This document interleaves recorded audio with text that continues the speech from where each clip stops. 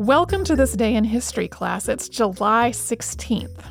Ida B. Wells-Barnett was born on this day in 1862, and let me tell you, Ida B. Wells-Barnett never gave up. She was enslaved from birth, born to enslaved parents, and marriages between enslaved people weren't legally recognized.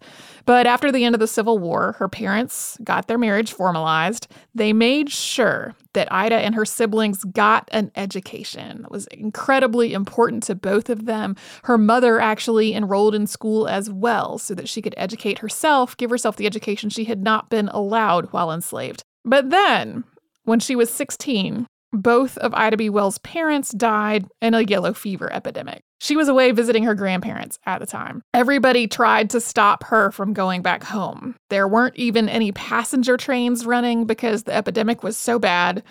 She took a freight train back to her hometown of Holly Springs, Mississippi, to look after her surviving siblings. Her baby brother had actually also died by the time she got there, and when she heard her father's brothers from the Masonic Lodge talking about how they were going to split up the children and take them in groups of ones and twos, Ida B. Wells said no, they were not. She refused to let them do that. She said that if her father's brothers from the Masonic Lodge helped her find a job, she would take care of all of her siblings. She was 16 years old.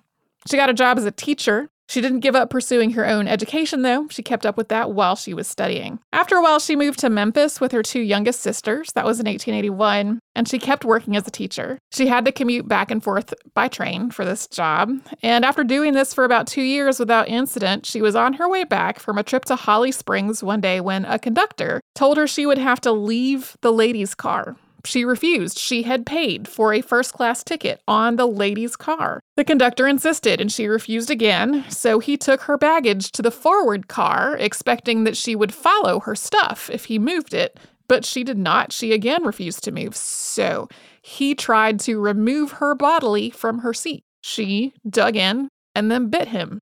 Ultimately, she was removed from the train by force, and she wound up filing not one but 2 lawsuits about it. The first one wasn't even settled when she was taken off the train again. This was one of the things that led her to become more politically active. She started a career in journalism under the pen name of Iola. And then 3 men that she knew were lynched in Memphis. They had been trying to defend their grocery store against a white mob. She started focusing a lot of her writing and a lot of her investigative journalism on lynching. She was calling attention to how many Black men were being murdered for alleged crimes totally outside of the law. A lynch mob actually formed to come after her and the co-owner of the newspaper that she was running. She was actually out of town at the time. She did not even go back to Memphis to try to get her belongings after this happened. But once again, she did not back down. Investigating lynching became the work that she would pursue for the rest of her life. She mounted a huge anti-lynching crusade that involved multiple trips across the Atlantic Ocean to the United Kingdom. Even though Southern legislators blocked several attempts to pass federal anti-lynching legislation, she never abandoned this work, and she kept it going after she married Ferdinand Lee Barnett on June 27th of 1895. Although her work did slow down a little bit as she had and raised children, it didn't stop. People had criticized her for not being married before she got married. She was 32 at the time of her marriage, and now they criticized her for getting married, basically saying that she had important work to do and she didn't need to be wasting time on a marriage and children.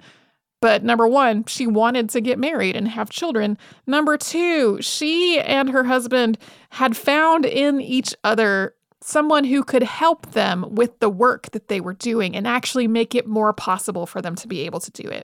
Late in Wells-Barnett's life, she went to a Negro History Week event where the speaker had written a book on the subject. The field of Negro history was just forming and would, of course, later become Black history. This book did not mention her or her anti-lynching campaign at all, so she once again refused to give up and got to work writing her own autobiography so that there would be a record of what she had done.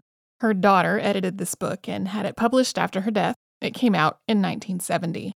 Ida B. Wells died on March 25th of 1931 at the age of 69, and you can learn more about Ida B. Wells-Barnett on the Stuff You Missed in History class episode from June 4th, 2018. And you can subscribe to This Day in History class on Apple Podcasts, Google Podcasts, and wherever else you get your podcasts. Tune in tomorrow for a famous mass execution.